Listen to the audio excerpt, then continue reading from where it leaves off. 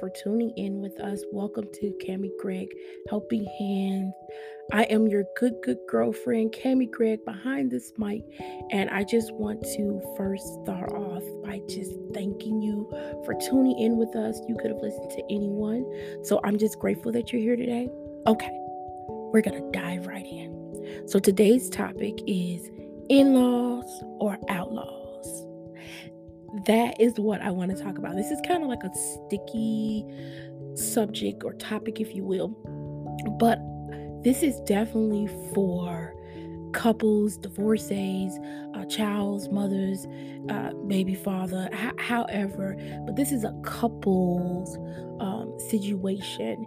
And I want to talk about what does it mean to be an in-law? What does that mean?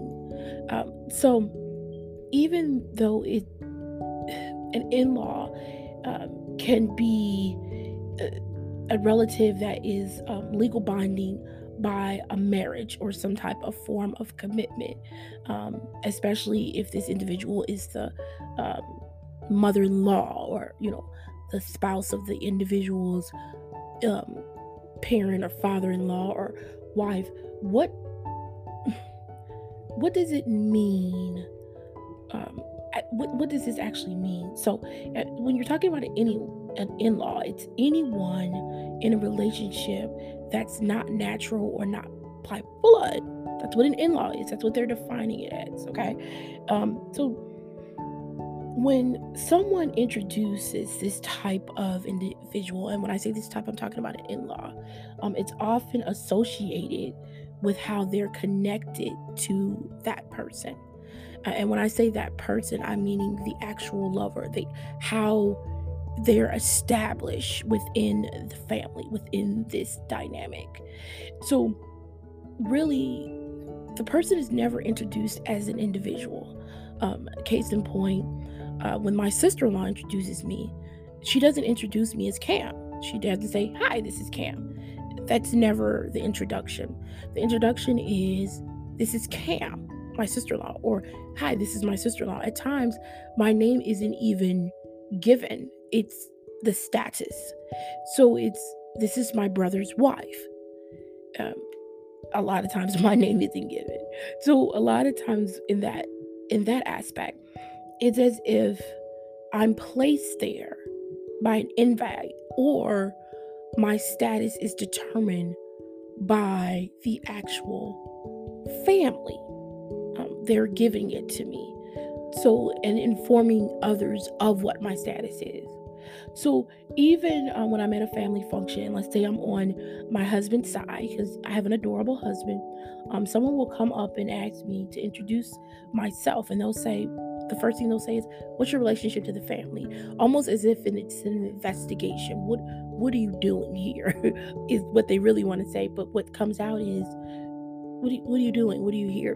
And you hear similar questions like that even when you go to weddings or funerals. Those are big family functions. So, okay, so staying on topic, I don't want to digress. So, even though I'm married to my husband, I still have to make known or declare and sometimes even prove my status to others, especially if I'm at a family function of his. So, I have to basically inform others that myself belong here in some aspect, almost convince them. And I belong here by my association. So, is it necessarily who I am as an individual, but who I am as an association? Y'all with me? Okay. So now at times, if if I had family input or requested to join in a conversation, regardless of the settings, and most of the times I was even invited into like family topics that are related, I was quickly reminded of my status. She ain't blood, she's an in law. So that leaves me to think, getting stuck in those thoughts that, am I really family because of my legal status, or am I conveniently structured into the idea of what the family has placed, the status or role I should be for them. So even though I was dragged or invited or requested to be in the family, that doesn't necessarily mean I'm actually in there. I'm not actually determined to be their idea of family. I'm an associative. Stay with me. So, of course, I said the topic was in-law or outlaw. So I wanted to go into outlaw as I was talking. So that's right. I want you to hear outlaw. So when we define an outlaw, we already defined what the in-law is. When we define an outlaw, it's when you declare one who is breaking the law. Now keep in mind, an in-law, that's one where it's binding legally or commitment, some type of declaration, where an outlaw is almost kind of going into a different direction, where it's looked at a banishment, a fugitive, outside the protection of the law, which means until someone declares that person back in good standing or no longer a fugitive, that is when they're declared acceptable. Okay, so we're going to examine that. But first, I want to pose a question. Does being an in-law automatically mean your family or not? Or are you an outlaw? And I want to hear from you. So I'm going to give us the contact information. I need you to email us at CamiGregg, and that's CamiGregg40 at gmail.com. I need to hear from you. I need your feedback. Also tweet us. We have a Twitter account at CAMI.GREGG. That's our Instagram. And also follow us on Twitter at CAMI_GREGG. That is our Twitter account. I need you to follow us, and I need your questions and also your feedback as it relates to today's social wellness therapy topic, okay? But back to the question I'm posing is, does an in-law automatically mean family? Or are they an outlaw? Are they defined as the in-law or the outlaw? Does that mean they're family? So, of course, we're going to get back on topic. As you know, I always say, what do you mean, Cami Gregg? And so, as we come back on to topic, I want to examine the outlaw status even further, okay? So, let's take an example for a moment, okay? I'm going to look at me. Just look at me. So, as I told you guys, I'm married. I have an adorable husband. All of our family members, they came out, they celebrated our unionship. And then the very same people that celebrate us constantly remind me or ask me to remind myself, or remind them, I should say, who are you married to again? Who are you related to again? Why are you here at the family reunion, the birthday party, the anniversary, the graduation? And I can go on and on. I'm just going to stop there. But I'm just naming different events where family, come together. So as I take this a step further, even if you include kids into the picture. Now, this is just my observation. And I've noticed once children are in the picture, especially children who are blood related to the family, the in-laws' position status becomes more complicated. Okay, so just stay with me. Case in point, when you go over a friend's house, and this actually has happened to me. I've been over a friend's house, and let's say we've got children running around, and I inquire on how these children, they correlate, in this equation. Why are these children here? And, that could be me being nosy, because I'm like, I don't want any illegal kidnappings going on. And that's just an extreme. But nevertheless, so I'm inquiring to this friend, who are these children? What is this? Who's this? Who's this kid? How they're involved, and why are they here? And the friend would go, oh, that's my nephew, my brother's son. Or they'll say, oh, those twins, those are my nieces. Those are my sister's children. So, but when I switched and identified the in-law, whom is a parent of the children, the presentation changes. It changes and say, oh, that's the twins' father over there. He's always in the family business. And it identifies them, but also adds an equation as to why they equal here, why they're here. Their status is here. But that wasn't necessarily with the children. It was more of an acceptance of, that's my niece. Those twins are my nieces. Where it was the dynamic with the twins' father was, that's the equation and this is what they do. So it was acknowledging what they were and then what they do. So I know you guys have heard this before. And of course I was just being, inquisitive, my inquisitive self, or nosy. But I just thought that was really good, that they would say not only what their status was, but also their behavior that they bring to the family. Interesting. So I say that to bring focus as it relates to the family and the family imputed dynamics, or the family speculative, what's speculated in these dynamics. And another way is looking at a hypothetical significance of one's relations within the family. Yeah, this is deep, okay? So now I want everyone to get in their observation mode. The next time we're at a family function, I know we got a lot going on with the coronavirus, but I want you to even look. I don't care next time if it's a video chat, a conference call. I want you to look at and observe, even if it's a family chat, how these conditions are attached when it comes to the in-law. And it's almost like a proven or an impending contract, something that's temporary. Okay, stay with me. Okay, when someone enters the family, and especially depending on the culture of whom one is, like of no biological relation. Now this doesn't include adopted children or foster children. That's a whole nother dynamic. This only focus on the in-law, whom is initially viewed as an outlaw of some sort. Yes. Okay, so stay with me. So even though someone can say, I love my daughter-in-law and my brother-in-law, he's the coolest. My uncle's wife she's an aunt to me regardless of blood. Okay?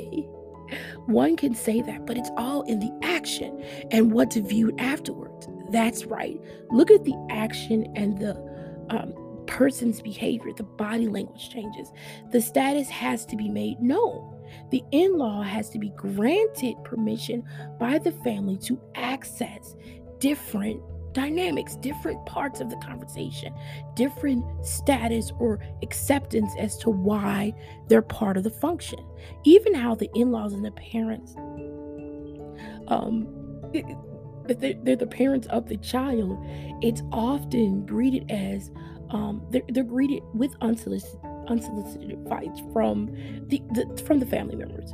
It inquires the relationship of the family members, about their future and their intentions. And the in-law is watched or observed closely within the relative home, or perhaps the in-laws even judged more harshly than a random stranger who is not a non-family member at all. So just 1 second. I want you to, next time you get around this dynamics, and of course I'm talking to the in-law, I'm talking to those in this position, just to sit quietly, turn up your ears and silence your mouth from running. Don't respond, and see how the in-law dynamic works. It works in an outlaw system. It does. The in-law remains at large and is viewed acceptable as an acceptable outcast, that is, or a fugitive because the relationship they have with the actual blood relative. The legal status that was created between the in-law and the blood relative is only sacred for them. Remember the commitment. Yes, okay? You know, the one in the relationship where you both say it's you and me against the world, me and you together forever. Yes, okay?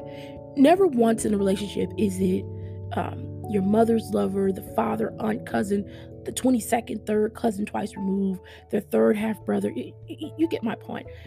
That's never brought into the actual relationship when you get together. It's you and me. It's you and the individual.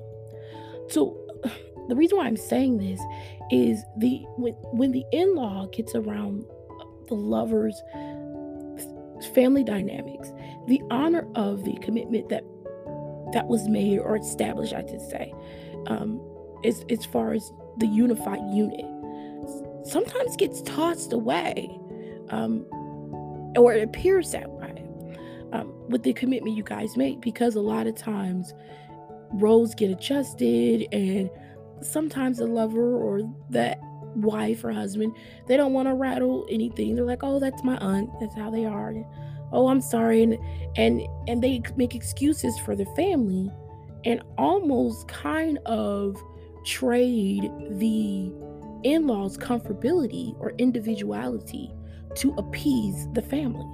Okay, so I need you guys to answer this question for me, and I need your feedback. So, of course, I need you to go to our Twitter, at Cami Craig, CAMI underscore GREGG. Follow us on Instagram. You guys know it at Cami, CAMI dot Greg, GREGG. And don't forget the email address. Please email us, okay? CAMI GREGG40 at gmail.com. And I wanna pose this question. Does the commitment, to your lover, to your spouse, a significant other, partner, whatever the dynamic is between the unionship, does it go out the window whenever they, and I mean you're the other ones that established, not necessarily you, does the commitment that you guys make to each other go out the window when the family dynamic of the relatives, or the blood relatives, or how this go, does that commitment that you guys say, you and me against the world, does that get tested? Does it get thrown away? Does it get adjusted? Is it, you know how my mom is, or my uncles gets a little drunk sometime. I want your feedback. I answered that question, but I want to get back on topic now. As we've got this hypothetical theory going here when it comes to the in-law, and the outlaw theory. We've got some theories going on here. But the one of the things I wanted to say is that, has it already been established that the in-law who's coming through the door, who's had this unionship, are they always initially viewed as the outlaw, and their status has to be proven? That member has to get in the good graces of the family, and the family doesn't really honor the commitment that the in-law has made, or the actual blood relative has made, because they utilize their position status as a power play, because they know the in-law is actually the outlaw within their mix. Okay, so we're getting to something. So let's look at dynamics. Let's look at certain dynamics. And I've said that quite a bit, but I want to define what dynamics is. And because I've used this word a lot here, and we use that a lot when we talk about family. So dynamics is to look in, it's to look as a change within the system. It's a process or forces of property that stimulate growth and or development. Now this is deep. So a family, they're all descendants of a common ancestor. So, or a family can be described as a group of one or more that can include children, parents that live together as a unit, as one unit. So, do you guys hear that? Live together as one, live together as one unit. So, of course, we got to get to our measurement tools, okay? And today's measurement tool in this topic is the dynamic of choice. Now, a choice is the act of selection, okay, that is making a decision when facing other possibilities. I want you guys to get this, okay? This is deep. So when we pose the question about, does the commitment get tossed away when it is, or is it honored among the family? Maybe the unionship wasn't actually tossed away. Maybe it was altered because the system changed, the chosen system changed. It wasn't necessarily made by you and your partner or whom within the relationship, but maybe it's the unit because the unit has now stepped outside of their normal process and or properties that have stimulated the others around them. So when I say the others around them, I'm talking about the family members. And they may be resistant to this change or interruption. Okay, so keep in mind that dynamic is development, it's ever evolving. And this dynamic is a choice. This is deep, guys. Okay, so in our measurement tools, we have a set of choices and decisions that have been made, established, and they continue to be explored within the system of the chosen change.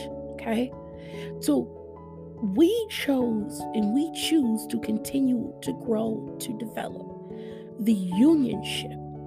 But that doesn't necessarily mean we're doing that with the actual the family. Okay, stay with me. So one has to be flexible to the change. That's the step. That's the first initial focus.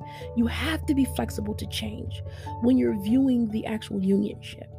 The in-law is a status given by others, not by the unionship. So some, you may be legally married, and others, they have that strong commitment. So the focus of the other relatives, it's only seasonal. Yes, it's seasonal. It's not every day, regardless of what's going on outside, with the family members, the dynamics, it's seasonal. So the focus has to be on the union. The union is the dynamic. So, case in point, this means wife, husband, fiance, girlfriend, boyfriend, that top union is the only one. And even when the children are involved, those are descendants of the unionship, okay? But all of that takes priority. So the unionship is the priority, and the children descend from the unionship. So there lies the focus only on the unionship, not the extension. Okay, stay with me, y'all. What's the extension? The extension is what we call our last step. Those are the other family members outside the unionship.